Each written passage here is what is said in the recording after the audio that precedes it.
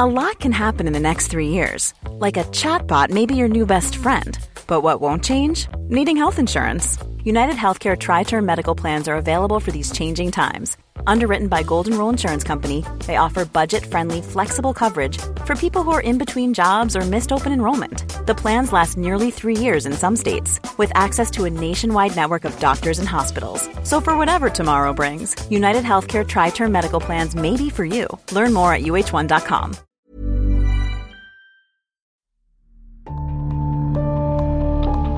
It was just the most massive thing I've ever seen. To tell you the honest truth, I thought, well, we're the only ones left on this planet. Something's happened. They've missed something here. The fear that went in me when I seen it was just like the feeling. I'd say it was fear, but I've never felt that feeling before in my entire life.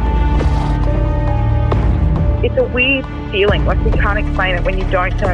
You feel like you're being followed, but you don't know what it is. We had two to our right, another one in front of us, another one to the left, and another one just across the road, shaking the daylights out of the tree. All we get was a big red eye. I remember waking up and looking at the end of the bed, and there was a figure there, almost insect-like, and then I blacked out. Welcome to the show, everyone. My name is Cade Moyer, and you are listening to the Believe Paranormal and UFO podcast. If you have had an encounter and would like to share it, please get in touch with me. My email address is believepod@gmail.com. If you enjoy the podcast, be sure to leave us a rating or review wherever you listen, and head on over to our website, believepod.com, and consider becoming a member to get bonus episodes and video content.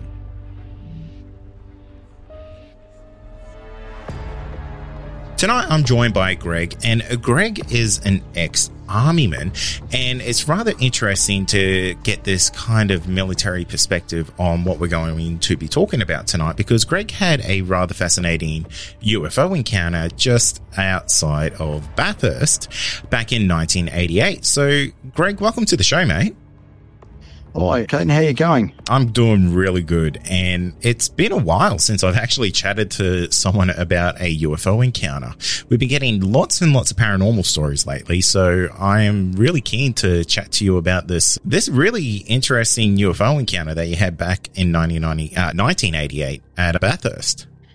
Yeah, well, obviously a long time ago. What's it, about 30-something years ago now. I was 16 at the time, and for work experience, we were given the opportunity to go somewhere and do something. And at the time, I was very much into aviation. So they spoke to some people in a company called Pacific Aviation, which was basically like a repair center for airplanes. And also they were like the NRMA of local aviation. So they would go out to airports and repair aircraft and service aircraft. So I got to do some stuff with these guys, which is pretty cool. And on the first day, it's kind of harrowing. We went out on a twin-engine aircraft, and as we took off, the guy says to me, just hold that door. We've had some trouble with that. We've got to fly this one to Oxon Park, and we fly over, and of course the door come over, and he goes, just try and hold it. And he called the tower, and he goes, we just got a quick one. We're just going to come back in for a quick landing. And we landed, and I do remember him trying to ask the control tower to hold the paperwork, but I'm not sure that they did.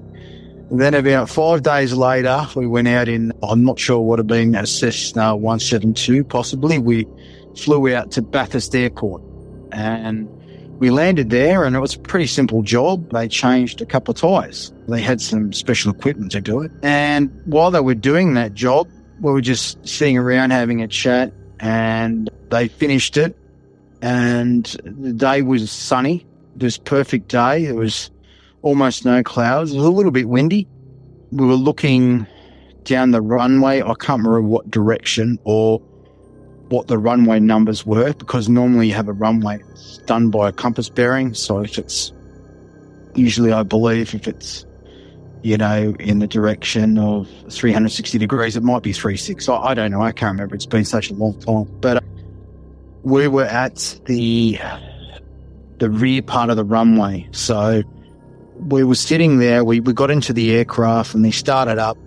They'd finished the job, done their paperwork, and And then he started cursing, so I heard some stuff over the radio because he was announcing to basically take the aircraft off. And he says, we got to F and wait here for the Navy to fly past. And I thought it was rather unusual because at that stage in 1988, the Navy had literally no fixed-wing aircraft. There was no air fleet whatsoever. Skyhawks had been sold to New Zealand and Melbourne had been cut up for scrap, and, the Mackeys went back to the Air Force. And so, I was thinking, what type of aircraft could this be, So we were waiting for it to fly past. And as we were waiting for it to fly past, because we didn't have clearance, and whenever you've got visual guidance when you're flying an aircraft, you have to announce you're taking off from an aircraft to let people know where you are, because he wasn't going by, I believe, the type of flight rules which require navigation, which is a completely different license. So he was just going by visual flight rules, I think. Anyway, so he had to wait for this aircraft to fly over Bathurst Airport. And I said to him, why are they using this airport? He said, they're using it as a waypoint. Now, I didn't understand at the time, but as a military man, I know that you use waypoints to navigate from. So you might navigate on the ground from point A to point B. You might use a mountain as your checkpoint before you do your next navigation, where you turn around to a point and take another magnetic bearing. In an aircraft, they might use towns, cities, or landmarks, or mountains, or buildings, or whatever. That's if you're using visual flight rules. So this is what these guys must have been training for. I can only have a guess to it. So this aircraft, we were waiting for it to fly over. It was a naval aircraft, a HS-748, which is a Hawker City 748. I believe they've got a speed of about 370 knots. I could be wrong. It's an old turboprop aircraft, and it was used for navigation and, I don't know, might have been some other kind of training. I don't have the history on that type of aircraft, but before it flew over, probably a few minutes, I observed off to the right, I'd say there's probably the height of about 5 telegraph poles. So, I don't know, what's that, 300 or 400 metres, I guess. I don't know, that might be completely out, but the telegraph pole's probably 30 foot, so probably not that much. Let's say 400 feet. 400 feet. They're what looked like 2 plastic shopping bags, just kind of flying around in the sky, like being blown around. And then they started to kind of get closer to one another, and they kind of stuck to each other, moving around in the sky. And then they kind of just stopped, beside each other. They were still briefly moving, ever so slightly. And then we kind of forgot about them. And then we looked over at these turboprop naval aircraft flying over. It was at about 500 feet. So these things were underneath where this naval aircraft was. And it flew over. And these two things were going in the same direction as it, because I said there was a bit of wind. But as it went through, they both went aligned. So one was in front and one was behind. It almost appeared like they got caught up in the wind rift behind the aircraft, because it flew almost over the top of them. And it's like they were attached with a rope or something. And then they just followed that plane. And they didn't appear to be shopping bags or white balloons. You can imagine a white balloon flying up high in the sky, 400, 500 feet in the air. And they instantly trailed behind this aircraft. And the aircraft flew off, and the 2 little white shopping bags, or what appeared to look like white shopping bags or balloons, basically disappeared with the aircraft as it flew off. And I looked at the mechanic, because there was a mechanic and a pilot there, and I said, geez, those shopping bags are up pretty high. I said, I can't believe they got caught up in the plane. He goes, 2 shopping bags moving at 300 or 400 feet at, 300 knots. I don't think so. So it wasn't to that moment that it actually sunk that there may have been something else. That's pretty wild to happen in such a public place with so many witnesses. They were very small. They were very small. it was a long time ago, so I know I'm going back from 400 to 500 feet, but they're up reasonably high. I mean, that aircraft couldn't be below 500 feet because it goes under different guidelines to be able to do that. But the aircraft was low. It was low enough for me to see the RAN insignias on the side of it. I didn't get a tail number, so I don't know what plane it was, but you could definitely see these tiny two little white, what they now call Tic Tacs, follow this aircraft. So, and I'd kind of forgotten about this thing until I saw the one on the TV with the American jet aircraft. Yeah, with Commander Fravor.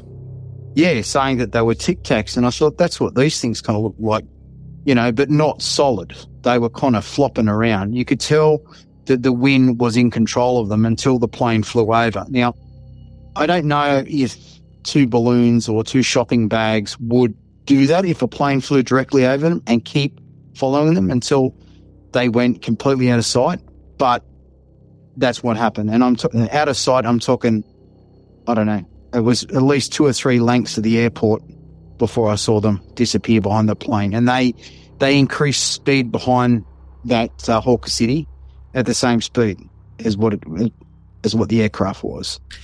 And that's basically what I saw. And we didn't attribute it, and I didn't attribute it to being something from out of this world. It was just that strange, you know, some kind of phenomenon.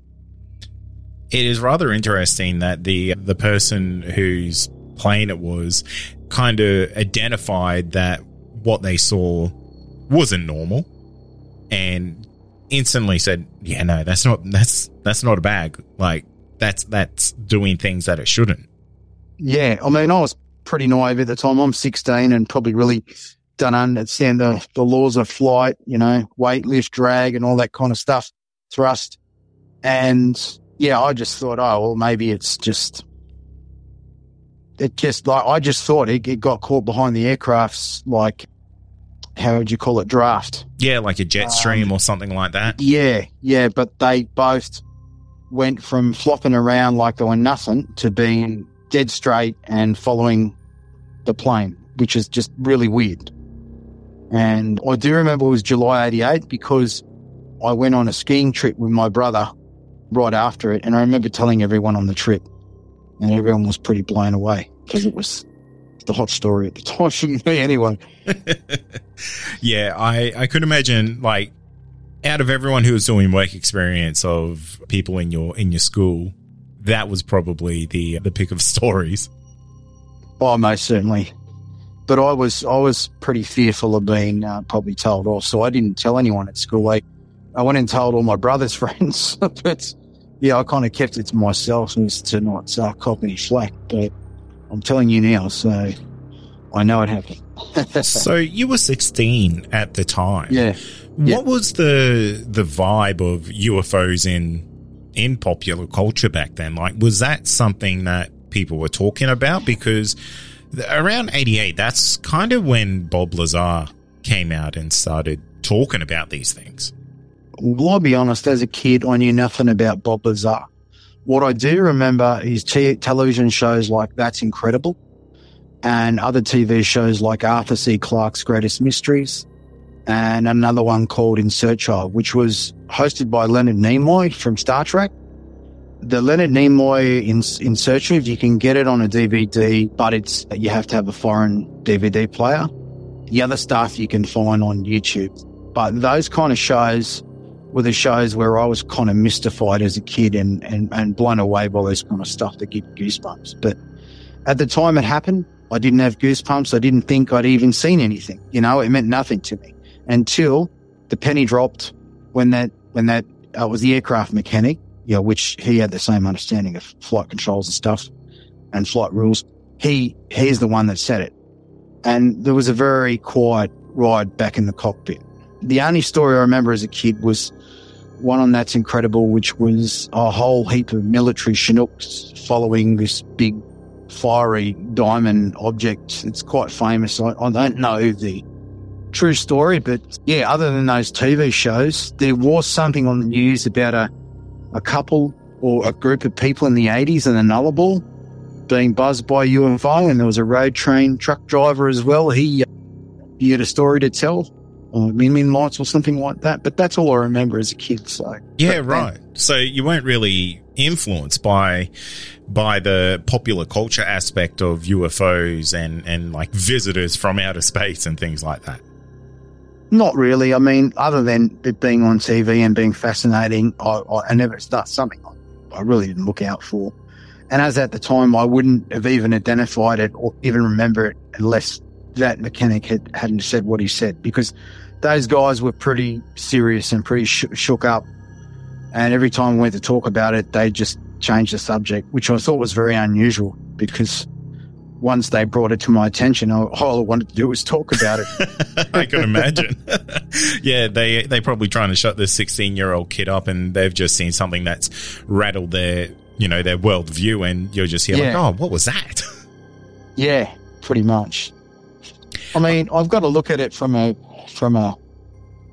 another perspective and go, well, was it something, and some rubbish caught up in the atmosphere? But just the end part of it, when they both went parallel and followed the aircraft, it just seemed unnatural, seemed mechanical. Yeah. That kind of makes sense. Yeah. It seemed controlled, like there was a sense of purpose to what it was doing.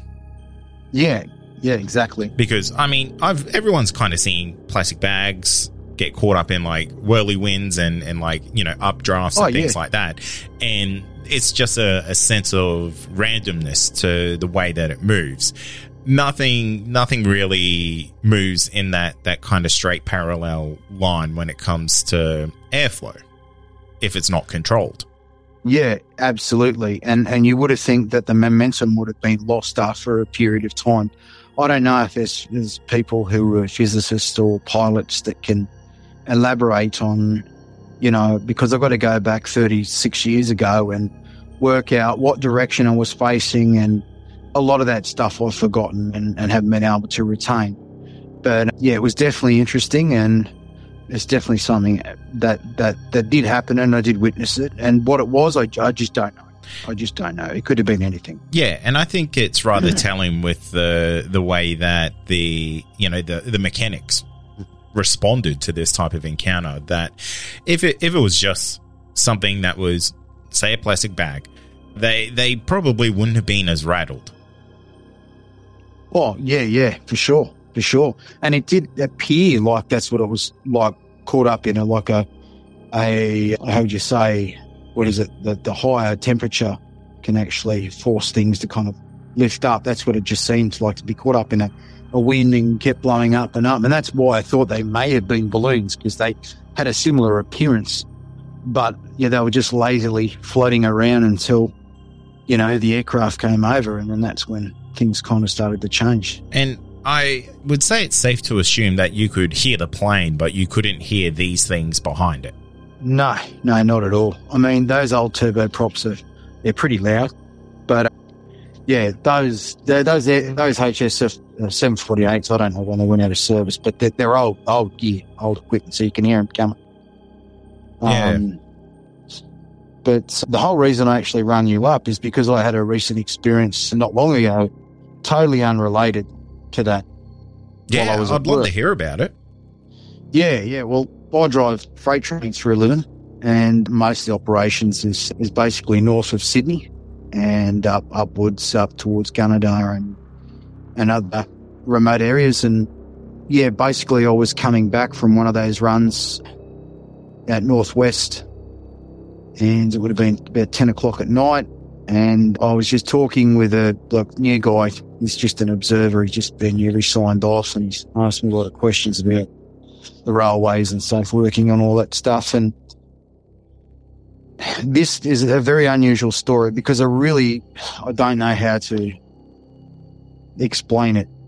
It's very difficult, because normally you would see something and be able to relate it to something, but I can't relate this to anything, because I haven't even heard of a story like this before. I do remember my late uncle. He was a famous golfer. His name was Ted Balls, and he worked out on some crayfish boats in the 70s after he finished playing professional golf. And he saw some unusual lights moving along the horizon, like small black dots, moving around, and he likened it to something similar to what the UFO sightings that you might have heard the ones, it might have been about 1978 off the coast of New Zealand. They actually got it on camera. And I don't fully recall, but it was on one of the series of In Search Of. And it was an old DC or Dakota DC-3. And they had an Australian film crew on this male aircraft filming this UFO. And my Uncle Ted said that's what he saw up the Gulf of Carpentaria. So that's the first and only UFO story I ever heard as a kid. So while it's not the same as that, they were visual lights of some type, and obviously witnessed with another person, my observer, my fireman that was with me. It was about 10:30, it was late November last year, and we were working a service. A freight service was coming through a place called Black Creek, which is near Branxton in the Hunter Valley. And there's a small dive which goes down, and there's like a loop which joins back up to the main track. And we saw what we thought might have been, at first, was just a fireworks or a flare or something. But can you imagine holding a sparkler as a kid? And when you look at the sparkler at night and then you close your eyes, you can see the outline of the sparkler. It's kind of like the capillary refill of the eye, if you know what I mean. It leaves an imprint on your eye. So you imagine riding something with a sparkler. So what we saw was a light, which probably the size of a pen, like through the window. And it appeared probably, I would say, 300 meters away at about 90 meters up. So what's that, 3 telegraph poles or 4 telegraph poles up in the sky? And it looked like an upside down fish hook. Sorry, it looked like a fish hook or an upside down question mark. And when it appeared from nowhere, like a point of nothing. And so it drew this fish hook or upside down question mark. So you imagine the question mark part is like squash, like someone sat on it. So it appeared like a drawing, like an etch a sketch. Imagine drawing a light, a cord of light in the middle of the sky, and it appearing, doing this hook, and then it went back on itself at the exact same angle that it came in. It came exactly back on itself and disappeared. That happened in what would have been less than half of a second. And we just both happened to see it. And I saw it, and I just thought, my eye's playing tricks on me here. And my fireman, he's a young Italian guy, the Australian, he just freaked out. He freaked out. He's going, what the effing hell is that? What is that? He jumped out of his skin, and I said, look, man, I don't know. I just saw it and just thought, this is the strangest thing I've ever seen. And I never thought of, unidentified flying objects or whatever they call them these days. What do they call them these days? There's a new name for them. Yeah, I guess the new term is UAP. UAP, yeah. So, yeah, I didn't even think about that. I just thought, yeah, that's, and like the other thing I saw, the more I thought about it, the more bizarre it was, because how can one point of light exactly appear from one point, do a kind of strange snaky question mark, go exactly back on itself, exactly the way it appeared, and disappear back to the exact same point? I don't even know what you would call that. I've never even heard or seen it before. And just so you know, we can't drink or take drugs on the railways because we'd lose our job. But it's pretty funny. And he asked me not to tell anyone, but as soon as we did the handover, I told the other crew, and they had a good laugh. He was freaking out, but it was pretty funny. But yeah, it just blew me away. And that is how I found your site about 12 months ago. I just thought, there's got to be some kind of answer to this. This is weird, like I would not call it an identified flying object. I'll call it phenomenon, some kind of scientific phenomenon, because I've got no idea what it is. just blew me away. It's definitely a first for me as well. Like, I've never heard of a object in the sky that draws a shape, repeats itself back onto itself, and then disappears. It's really unique. And now, a quick word from our sponsor. A lot can happen in the next 3 years. Like a chatbot may be your new best friend. But what won't change? Needing health insurance. United Healthcare Tri-Term Medical Plans are available for these changing times. Underwritten by Golden Rule Insurance Company, they offer budget-friendly, flexible coverage for people who are in between jobs or missed open enrollment. The plans last nearly 3 years in some states, with access to a nationwide network of doctors and hospitals. So for whatever tomorrow brings, United Healthcare Tri-Term Medical Plans may be for you. Learn more at uh1.com. Also, are you wanting more content? Why not become a Believe Plus member? You'll get access to exclusive podcasts and episodes that aren't available to the public. Not only that, you'll also get our regular feed without any ads. Head to believepod.com/plus to sign up today for just $5 a month.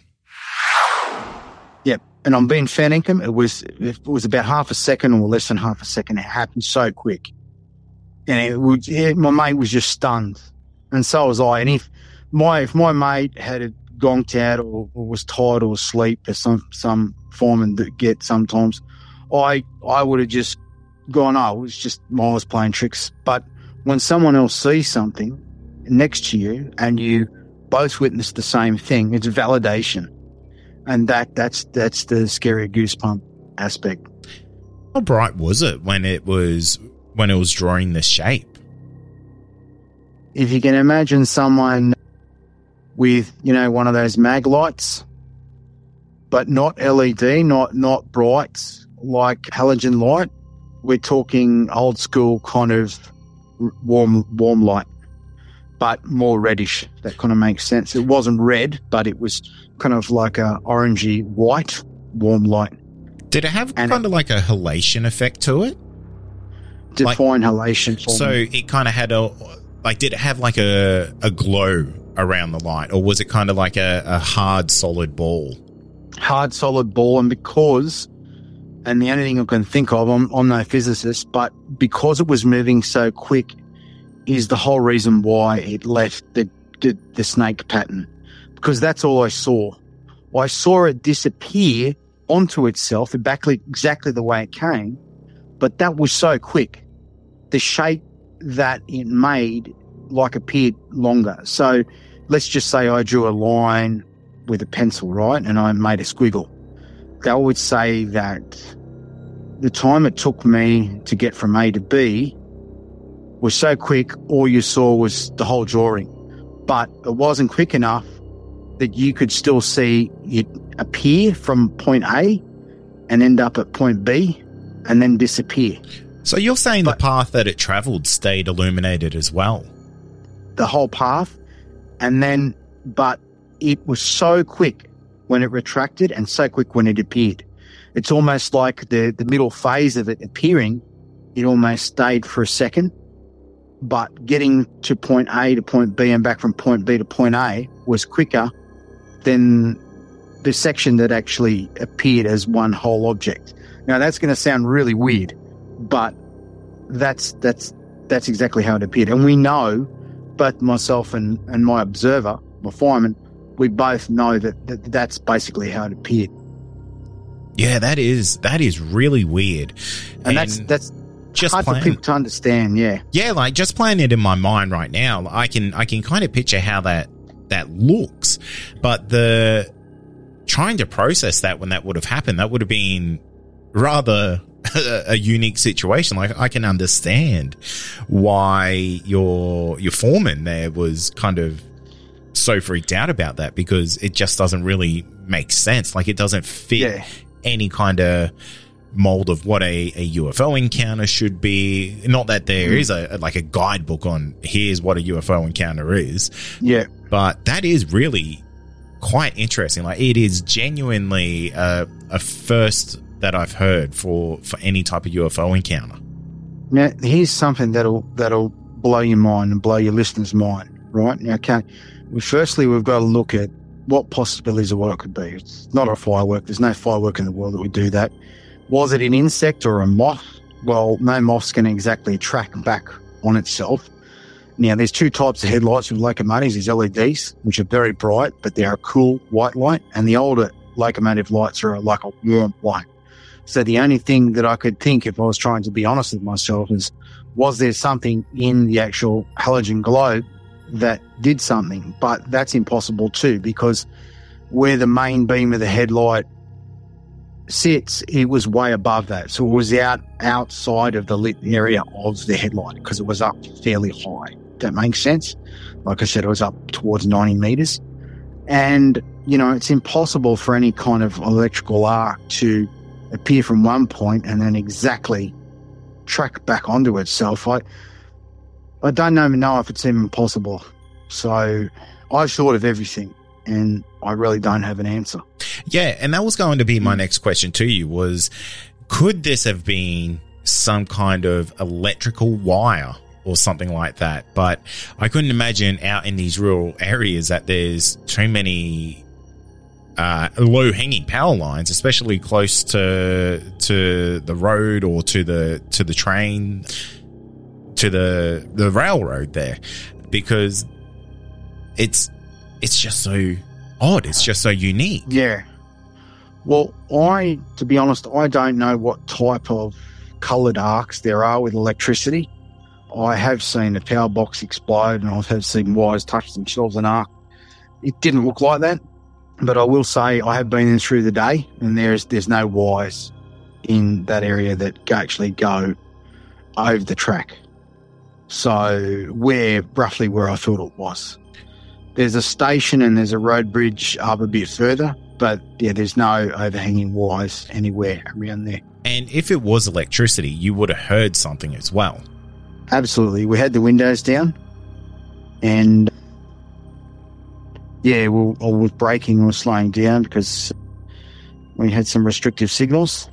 Well, because we were actually going to relieve a crew, and there was another train in front, but yeah, it's something that just baffles my mind, mate. I just don't know what it is.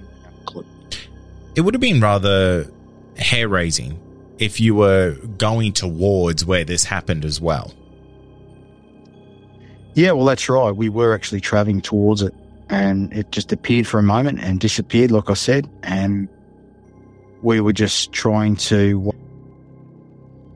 work out what it was.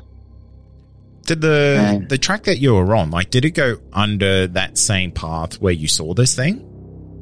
It did. Went right underneath it. So there's a big road that goes over it. It's the Newcastle Freeway, which tracks off around Cessnock and goes all the way through to Singleton.